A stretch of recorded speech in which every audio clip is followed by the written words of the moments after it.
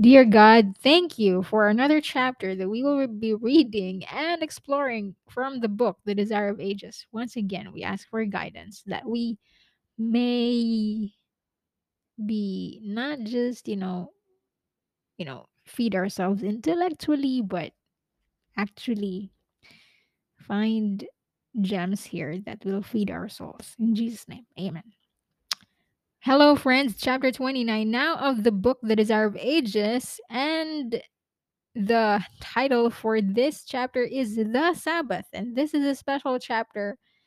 It doesn't have just one, like, this chapter is based on. It doesn't have that. So this is amazing. And yeah, our word for the chapter is restoration. Restoration. And there is a reason for that. Okay, so yep, let's dive right in. Let's set the context for this one. The Sabbath. Okay. The Sabbath was hallowed at the creation. As ordained for man, it had its origin when the morning stars sang together and all the sons of God shouted for joy. That's found in Job chapter 38, verse 7. Peace brooded over the world, for earth was in harmony with heaven. God saw everything that he had made, and behold, it was very good. And he rested in the joy of his completed work. Genesis 1:31. Now, why is there a chapter dedicated for the Sabbath? You will find that in this chapter it was discussed the many times that Jesus actually healed people on the Sabbath, and the Pharisees and the scribes and the Jewish people were angry at him for doing that. Okay, and we will find out why. Now, because, let me just read this. Because he had rested upon the Sabbath, God blessed the seventh day and sanctified it, meaning he set it apart to a holy use. He gave it to Adam as a day of rest. It was a memorial of the work of creation. Actually, I wanted to also use the word memorial, but there are so many things that can be used to represent this chapter. So let's just, okay, you will find out why restoration. So it was a memorial of the work of creation and thus a sign of God's power and his love. And also, one of the words that I considered is the word sign. The scripture says, he hath made his wonderful works to be remembered. The things that are made declare the invisible things of him since the creation of the world, since even his everlasting power and divinity. So here, the Sabbath is actually the crowning. I mean, okay, if you revisit creation, that's 7 days, but only in 6 days did God work. On the seventh day, he rested. He had already finished all that he planned to create in planet Earth, right? And he set apart the seventh day for a holy use, and he himself rested on the seventh day, and it's because of that, because of the fact that he had rested, he himself had rested on the seventh day. He set it apart. He set apart the Sabbath for a holy use, for a particular use. Okay, so here, all things were created by the Son of God. It was actually Jesus before, of course, before he became human. He created, all things were created by the Son of God. In the beginning was the Word, and the Word was with God. And all things were made by him, and without him was not anything made that was made. John chapter 1, verses 1 to 3. And since the Sabbath is a memorial of the work of creation, so it is something that commemorates creation. Yeah. It is a token of the love and power of Christ. Yeah. As much as it is the sign of God's love and power. The Sabbath calls our thoughts to nature. So nature is closely related to the Sabbath and brings us into communion with the Creator because, of course, I mean, nature is part of creation. Yeah. Brings us into communion with the Creator. Why nature? Well, the rest of the things that you don't, I mean, that's not nature, is created, I mean, is man made, right? Okay. And the nature in its pristine beauty points to the Creator. It enables you to commune with the Creator. In the song of the bird, the sighing of the trees, and the music of the sea, we still may hear his voice, who talked with Adam and Eden in the cool of the day. And as we behold his power in nature, we find comfort. And I find that true. For the word that created all things is that which speaks life to the soul. He who commanded the light to shine out of darkness hath shined in our hearts to give the light of the knowledge of the glory of God in the face of Jesus Christ.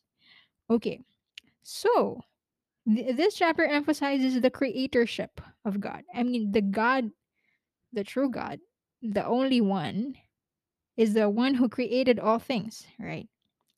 It is he that sitteth the circle of the earth, that inhabitants and the inhabitants thereof are as grasshoppers. Okay. Let me just read the things that I highlighted. Okay, so it says here, to whom then will ye liken me, or whom shall I be equal? Saith the Holy One. Lift up your eyes on high, and behold, who hath created these things. So in the Old Testament, you will find this thing repeated that, I mean, there's that, I mean, Israel as a nation worships only one God. Compare that to the rest of the nations who worship so many other gods. And the distinction that, you know, I mean, the God of Abraham, Isaac, and Jacob is the God who created all things. That is the distinction that has always been emphasized in the Old Testament. That, the difference. Okay, so lift up your eyes on high and behold who hath created these things, that bringeth out their host by number. He calleth them all by names, and the greatness and by the greatness of his might. So I just wanted to emphasize here that, you know uh for example, people worshipped logs, I mean graven images, for example, that came from trees that man cut down and carved, right? So if you really, really, really think about it objectively and without it setting aside emotions or whatever, it's ridiculous that you worship something that uh, you made yourself by your own hands. The distinction that this God of the Israelites always made is that he's the one who created all things, right? So why is creation emphasized here? Again, creation is the basis for the Sabbath. And the Sabbath was not given to a group of people, it was given to everyone because there were no Israelites at creation. The origin of the Sabbath is at creation, right? Okay, so it is. Hast thou not known, hast thou not heard that the everlasting God, the Lord, the creator of the ends of the earth, fainteth not, neither is weary. Okay. So that's creatorship emphasized here. I am God and there is none else. So all these verses here are found in the Old Testament, testifying of again the distinction of the God of the Israelites as the one who created all things. Okay, so this is the message written in nature, which the Sabbath is appointed to keep in memory. So the Sabbath was put in there to let people remember that there is someone who created the earth, right? Okay. Yeah. So when the Lord bade Israel hallow his Sabbaths, he said, "They shall be a sign between me and you, that ye may know that I am Jehovah your God." The Sabbath was embodied in the law given from Sinai, but it was okay. This was the point that I was making. It was not then first made known as a day of rest. It was not in the Mount Sinai when the Sabbath was first revealed as the day of rest. The people of Israel had a knowledge of it before they came to Sinai. On the way thither, the Sabbath was kept, even before they went to Mount Sinai. Remember, these Israelites were held captives in Egypt, right? Because again, it started with Joseph and his brethren, and yeah, and they came, and Israel is essentially that's the new name for Jacob, right? So the 12 tribes of Israel, they went to Egypt because there was famine in their land in Canaan, and so they went to Egypt and there they dwelt. But they had to go out after so many years because already the new leadership there did not know Joseph, and the descendants of Israel, they were already being used as slaves and abused, right? So they had to go out, and but they, of course, Abraham, Isaac, and Jacob, their fathers, worshiped the Creator God, right? And so they knew about this Sabbath, but they were not able to keep it because they were already in Egypt, I think, because they were already being held as slaves, right? And they came out, and in their journey, they kept the Sabbath on the way to Mount Sinai. When some profaned it, the Lord reproved them, saying, "How long refuse ye to keep my commandments and my laws?" Okay. The Sabbath was not for Israel merely, but for the world. Okay, this is something that I also mentioned a while ago. It had been made known to man in Eden, in the Garden of Eden, at creation week. And like the other precepts of the Decalogue is Deca is 10. Decalogue, the 10 commandments. Like the other precepts of the Decalogue, it is of imperishable obligation, not the obligation. I know how people are, their ears ring when they hear the word obligation, but it's not obligation that's imposed or whatever, forced. Not that kind, because we already have established the love principle, which gives freedom, right? And here you will know what the Sabbath really is about, that it's not about burdens, and just wait for it. We'll come there. So it is imperishable. It's imperishable.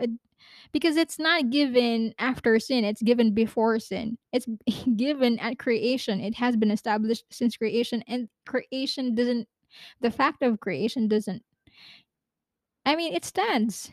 It stands forever because God is forever creator. Okay, of that law, which the fourth commandment, ah, of that law of which the fourth commandment forms part, Christ declares, "Till heaven and earth pass, one jot or one tittle shall in no wise pass from the law." I mean, the Sabbath commandment is the fourth commandment in the original, in the original numbering in the Bible. Okay, so long as the heavens and the earth endure, the Sabbath will continue as a sign of the Creator's power. Because again, this was established at creation right after God has finished creating the heavens and the earth in 6 literal continuous days. Okay. And when Eden shall bloom on earth again, because I don't know, but Eden was is revealed also in these inspired writings in some, I don't know where to find it, but Eden was, it was protected. Okay, the Garden of Eden. When Eden shall bloom on earth again in the new earth, God's holy rest day will be honored by all beneath the sun. From one Sabbath to another, the inhabitants of the glorious new earth shall go up to worship before me, saith the Lord. No other institution which was committed to the Jews tended so fully to distinguish them from the surrounding nations as did the Sabbath. Because once again, the distinction between them, these people, and the rest is the God that they worship is the creator God. And there's that Sabbath is a sign, a token for that belief. Okay. God designed that its observance should uh designate them as his worshippers. Exactly. Because yeah, of course. It was to be a token of their separation from idolatry. Because idolatry is basically worshiping other stuff, other things than the creator God. Yeah. But in order to keep the Sabbath holy, men must themselves be holy. That's amazing. Set apart. Through faith, they must become partakers of the righteousness of Christ. When the command was given to Israel, remember the Sabbath day to keep it holy, the Lord said also to them, "Ye shall be holy men unto me." Only thus could the Sabbath distinguish Israel as the worshippers of God. Yeah. So, as the Jews, as the Jews departed from God and failed to make the righteousness of Christ their own by faith, The Sabbath lost its significance to them. Satan was seeking to exalt himself and to draw men away from Christ, and he worked to pervert the Sabbath because it is the sign of the power of Christ.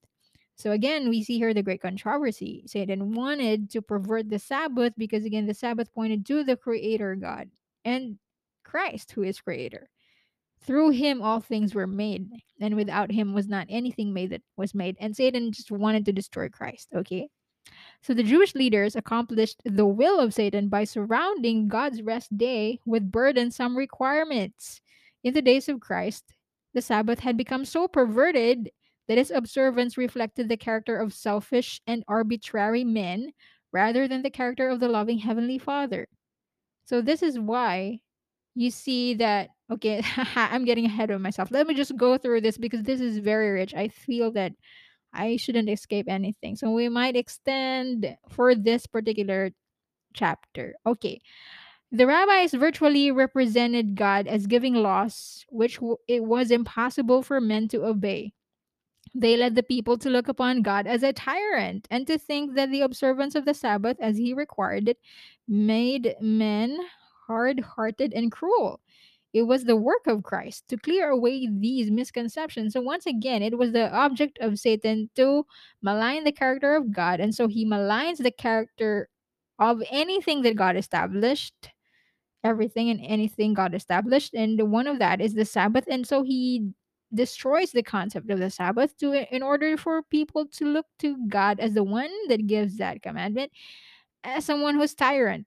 But again, the one of the purposes and the main purpose of Jesus coming here down on earth is to actually demonstrate what God actually is like and what his purposes actually were or are, right? So it was the work of Christ to clear away all these misconceptions about the Sabbath.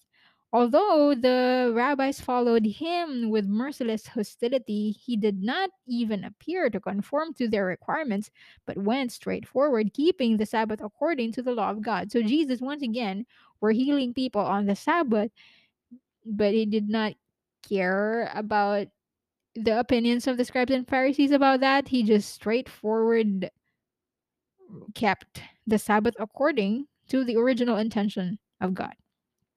Upon the Sabbath day, as the Savior and his disciples returned from the place of worship, so there is the element of worship on the Sabbath day, they passed through a field of ripening grain. So, this is the context of the main story here.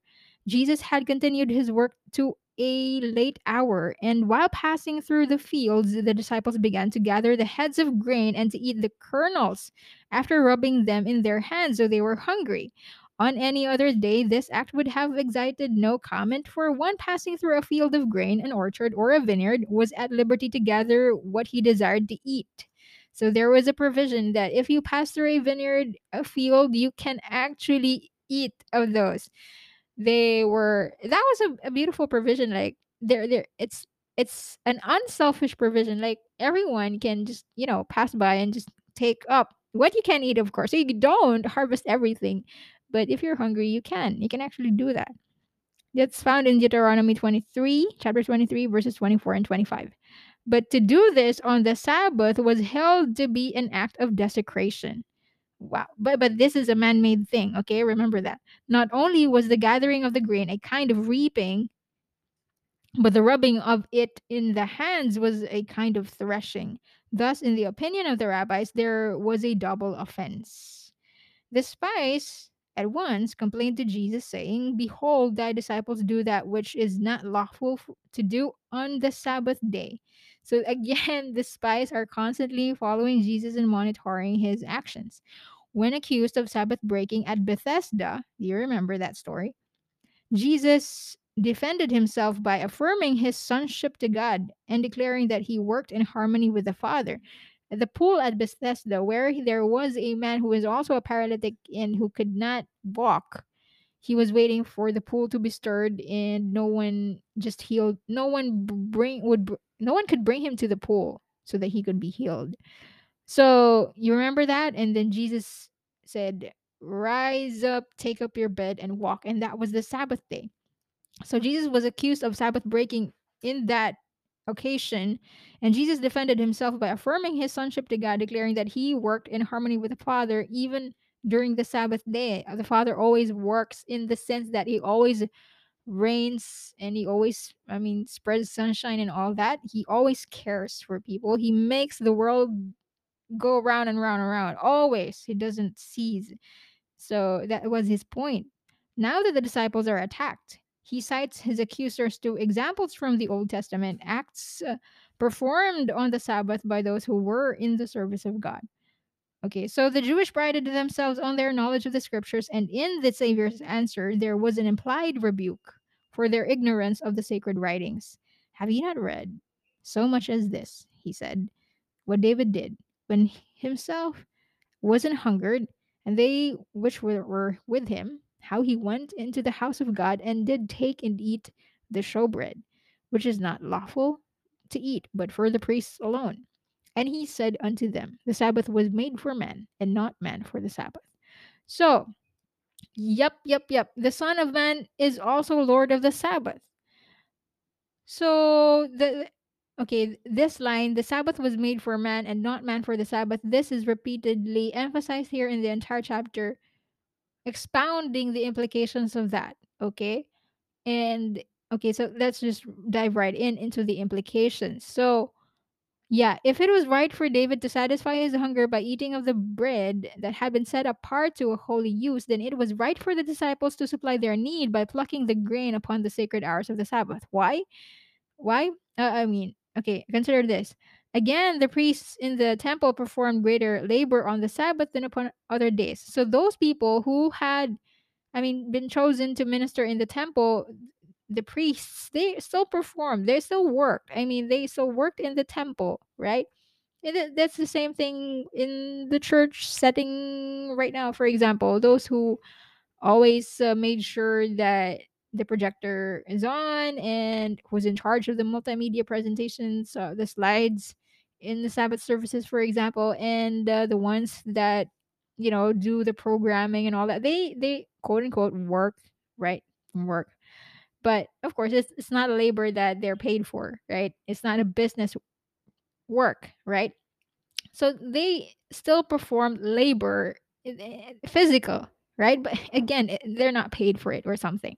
So what happened was, okay, the same labor in secular business would be sinful in secular business, but the work of the priests were in the service of God, and they were performing those rites that pointed to the redeeming power of Christ, and their labor were in harmony with the object of the Sabbath. The object of the Sabbath. And what is the object of the Sabbath?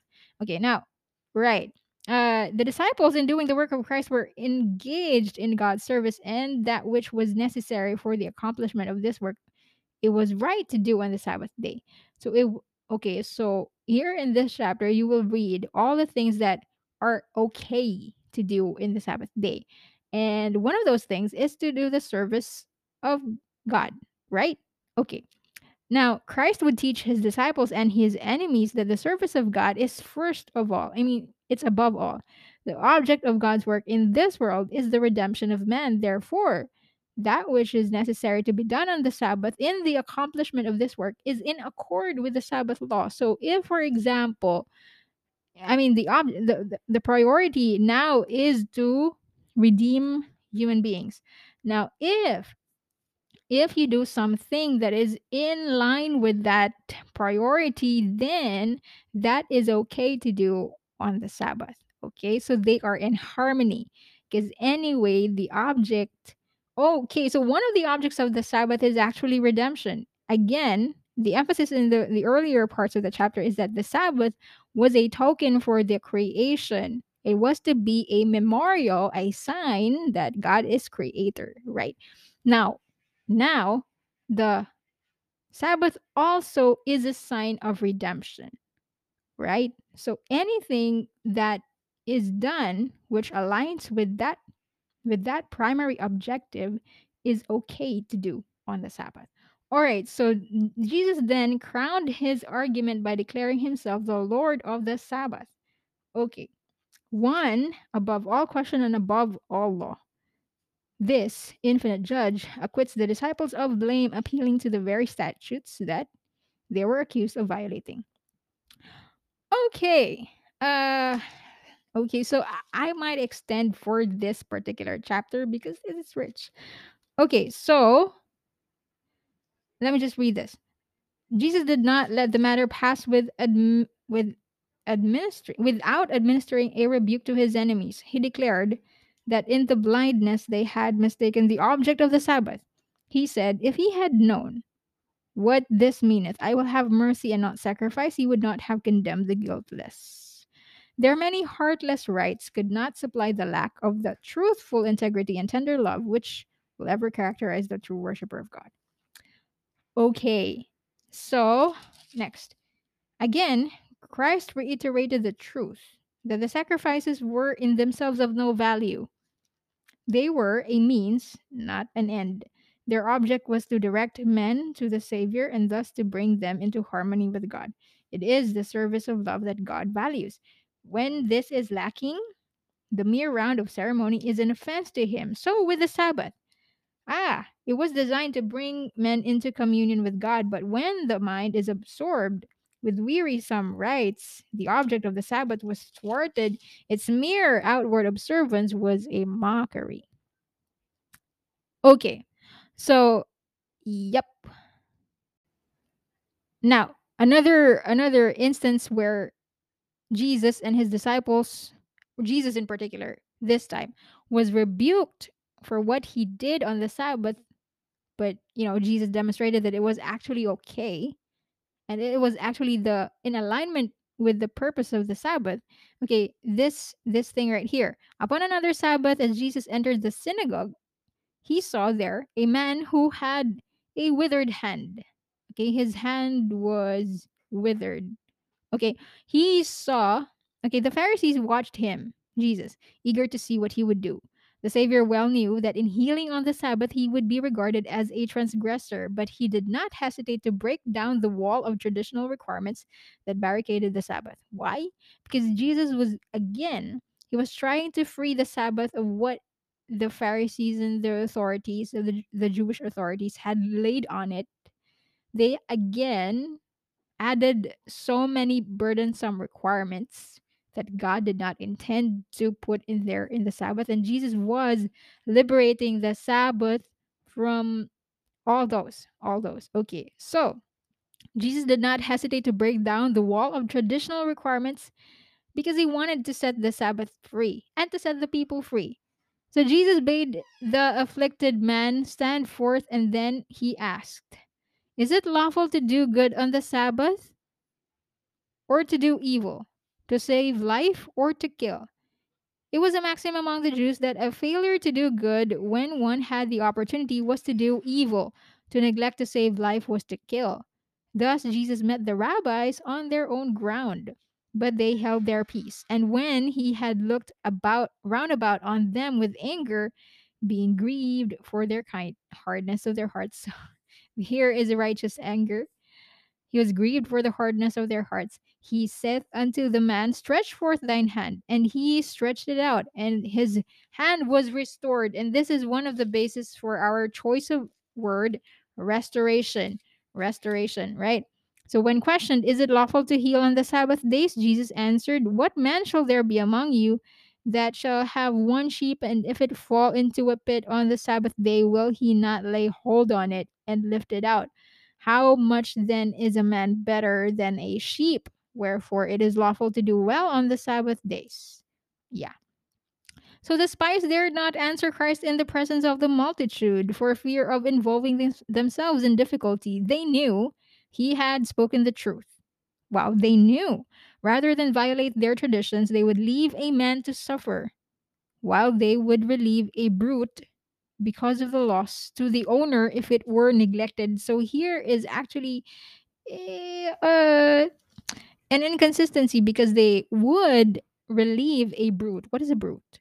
It's an animal because it will suffer. I mean, the owner will suffer loss if it's not rescued.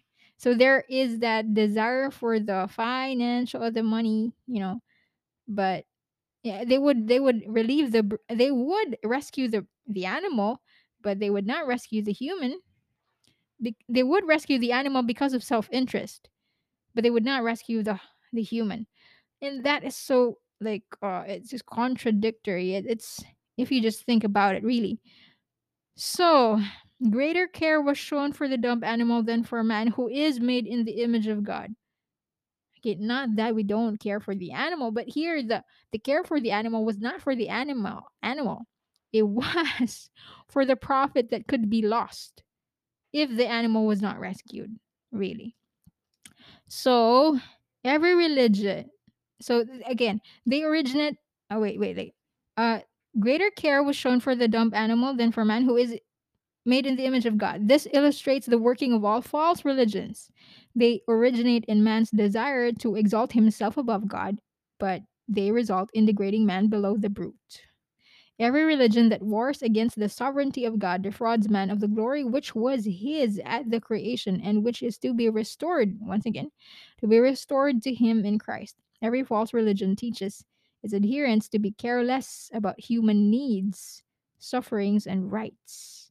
The gospel places a high value upon humanity as the purchase of the blood of Christ, and it teaches a tender regard for the wants and woes of man. The Lord says, I will make a man more precious than fine gold, even a man than the golden wedge of a fir.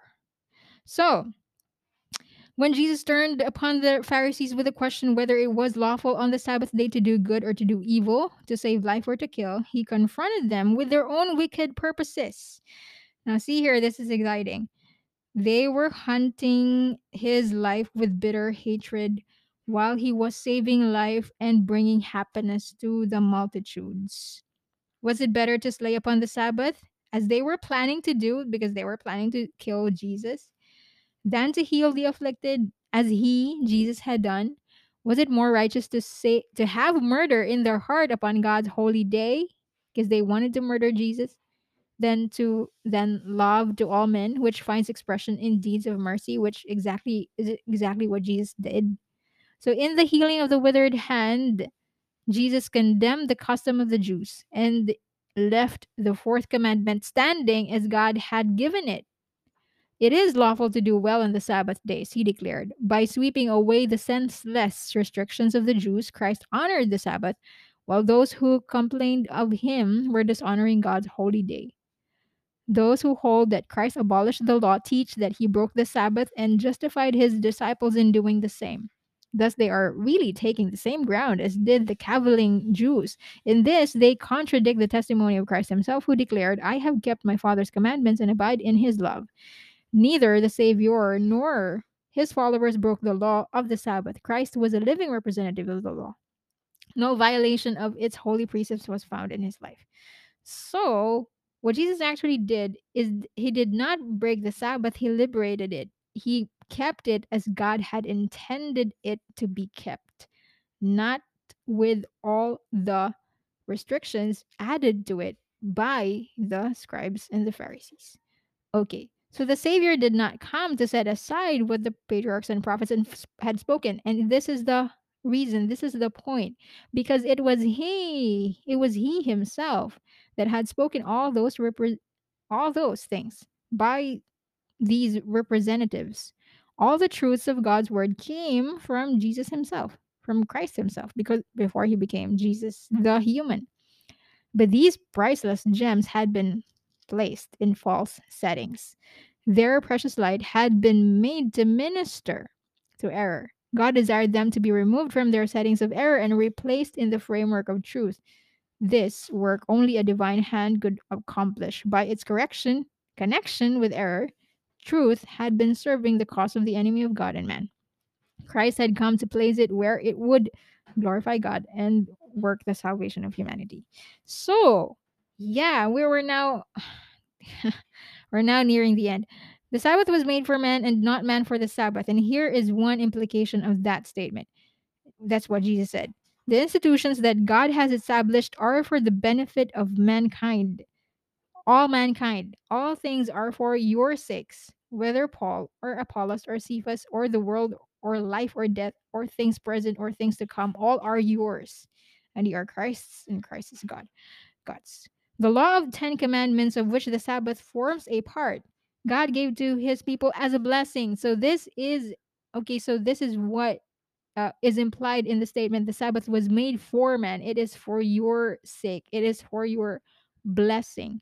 Okay, so, and not just the Sabbath, the entire Ten Commandments is given as a blessing. The Lord commanded us, said Moses, to do all these statutes, to fear the Lord our God for our good always, that he might preserve us alive. So everything in the Ten Commandments are a blessing. Why? Just a quick run through of that. No, we'll not be running through that.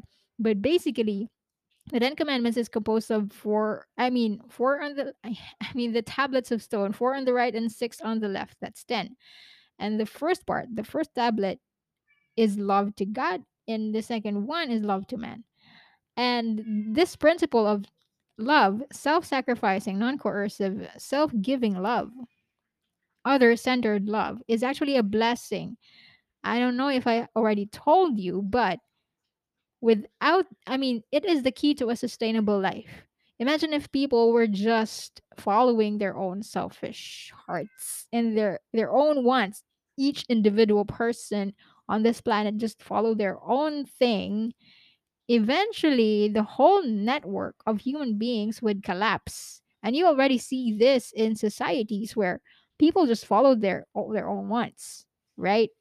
And they don't allow for others to live. And eventually, the society collapses, right? So, the key to a sustainable life, to a sustainable community, to a sustainable society is to have all these principles embraced by everyone, right? It is appointed as a blessing. Okay. So, yep. All right. Let me just finish this. Wherefore the Son of Man is Lord also of the Sabbath, and that has another implication, and the chapter expounds that. It says here, these words are full of instruction and comfort. Because the Sabbath was made for man, it is the Lord's day. So, friends, actually, the Lord's day, as indicated in the book of Revelation, it's not Sunday. It is the Sabbath day. The Sabbath day is actually the Lord's day. And it's the Sabbath is not burdensome as people might think, as modern Christians might think. I mean, one of the reasonings of the modern Christians is that okay, the Sabbath is actually burdensome. It's a Jewish, it's old. It's been abolished at the cross because it is one of those burdensome things. But no, Christ himself, Jesus said himself that as long as the earth stands, as long as the heaven stands, nothing in the Ten Commandments will pass away, and that includes the Sabbath. So, the Sabbath is not burdensome. It is the Lord's day. It is the sign of God's creatorship, and not just his creatorship, but his being the Redeemer, right? It belongs to Christ, the Redeemer. For all things were made by him, that's creation, and without him was not anything made that was made. Since he made all things, he made the Sabbath. By him, it was set apart as a memorial of the work of creation. There it is again. It is a token of creation, and it points to him, to Jesus, as both the creator and the sanctifier, the redeemer. It declares that he who created all things in heaven and in earth, and by whom all things hold together, is the head of the church, and that by his power we are reconciled to God. For speaking of Israel, he said, I gave them my Sabbaths to be a sign between me and them, that they might know that I am the Lord that sanctifies them. All right, that makes them holy. Then the Sabbath is a sign of Christ's power to make us holy. That's why I also consider the word sign, because it's repeated here. The Sabbath is a sign. And it is given to all whom Christ makes holy. A sign of his sanctifying power, the Sabbath is given to all who through Christ become a part of the Israel of God. Yep. So, as the Lord, okay, this is the last paragraph. And the Lord says, if thou turn away thy foot from the Sabbath, from doing thy pleasure in my holy day, and call the Sabbath a delight, the holy of the Lord honorable, then shalt thou delight thyself in the Lord. And to all who receive the Sabbath as a sign of Christ's creative and redeeming power, it will be a delight. If your mindset is like that, if you see it as a sign of Christ's creative and redeeming power, not as a burdensome thing. Yeah, it is actually liberating if you really think about it. Because, you it means that you don't have to work your way, number 1, to keep yourself alive. That's number 1. And number 2 is that you don't have to work your own salvation. Because as we read from the previous chapter, it's not about salvation by works.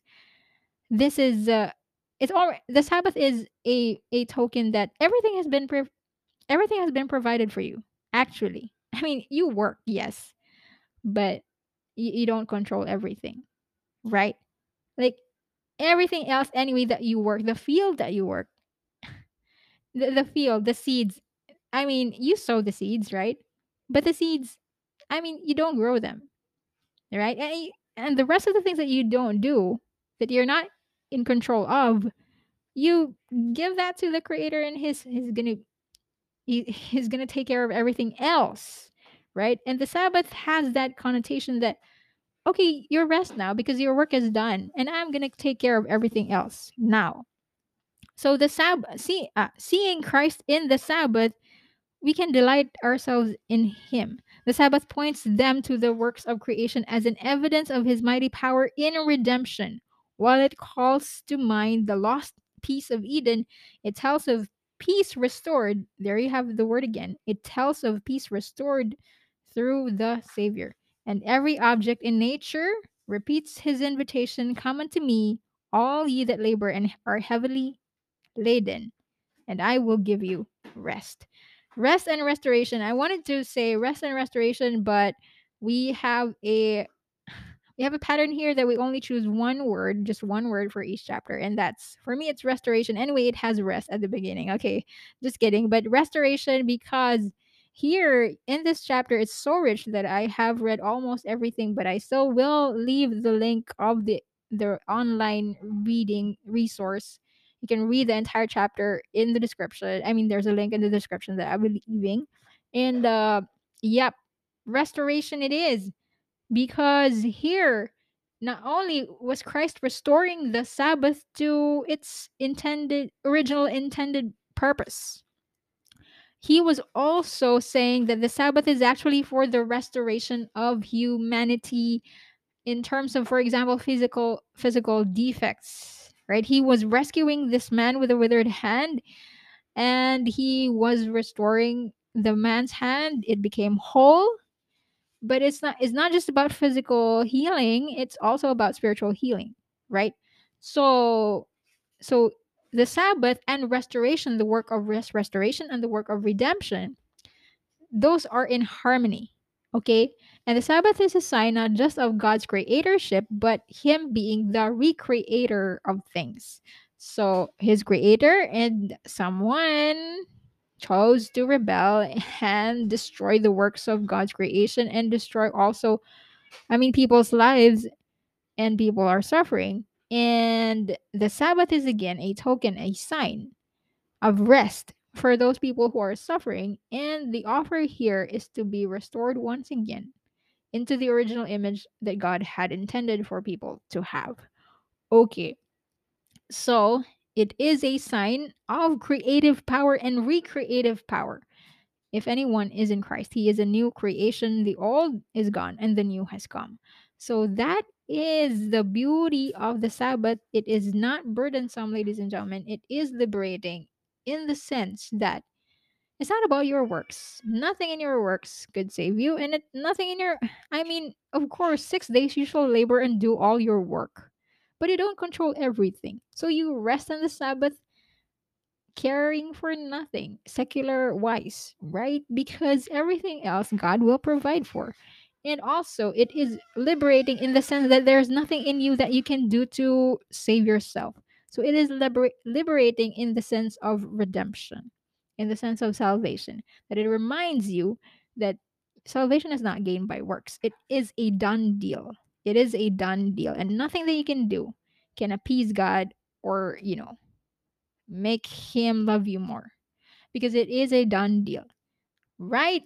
Okay, this is a very rich chapter, and we have to close now.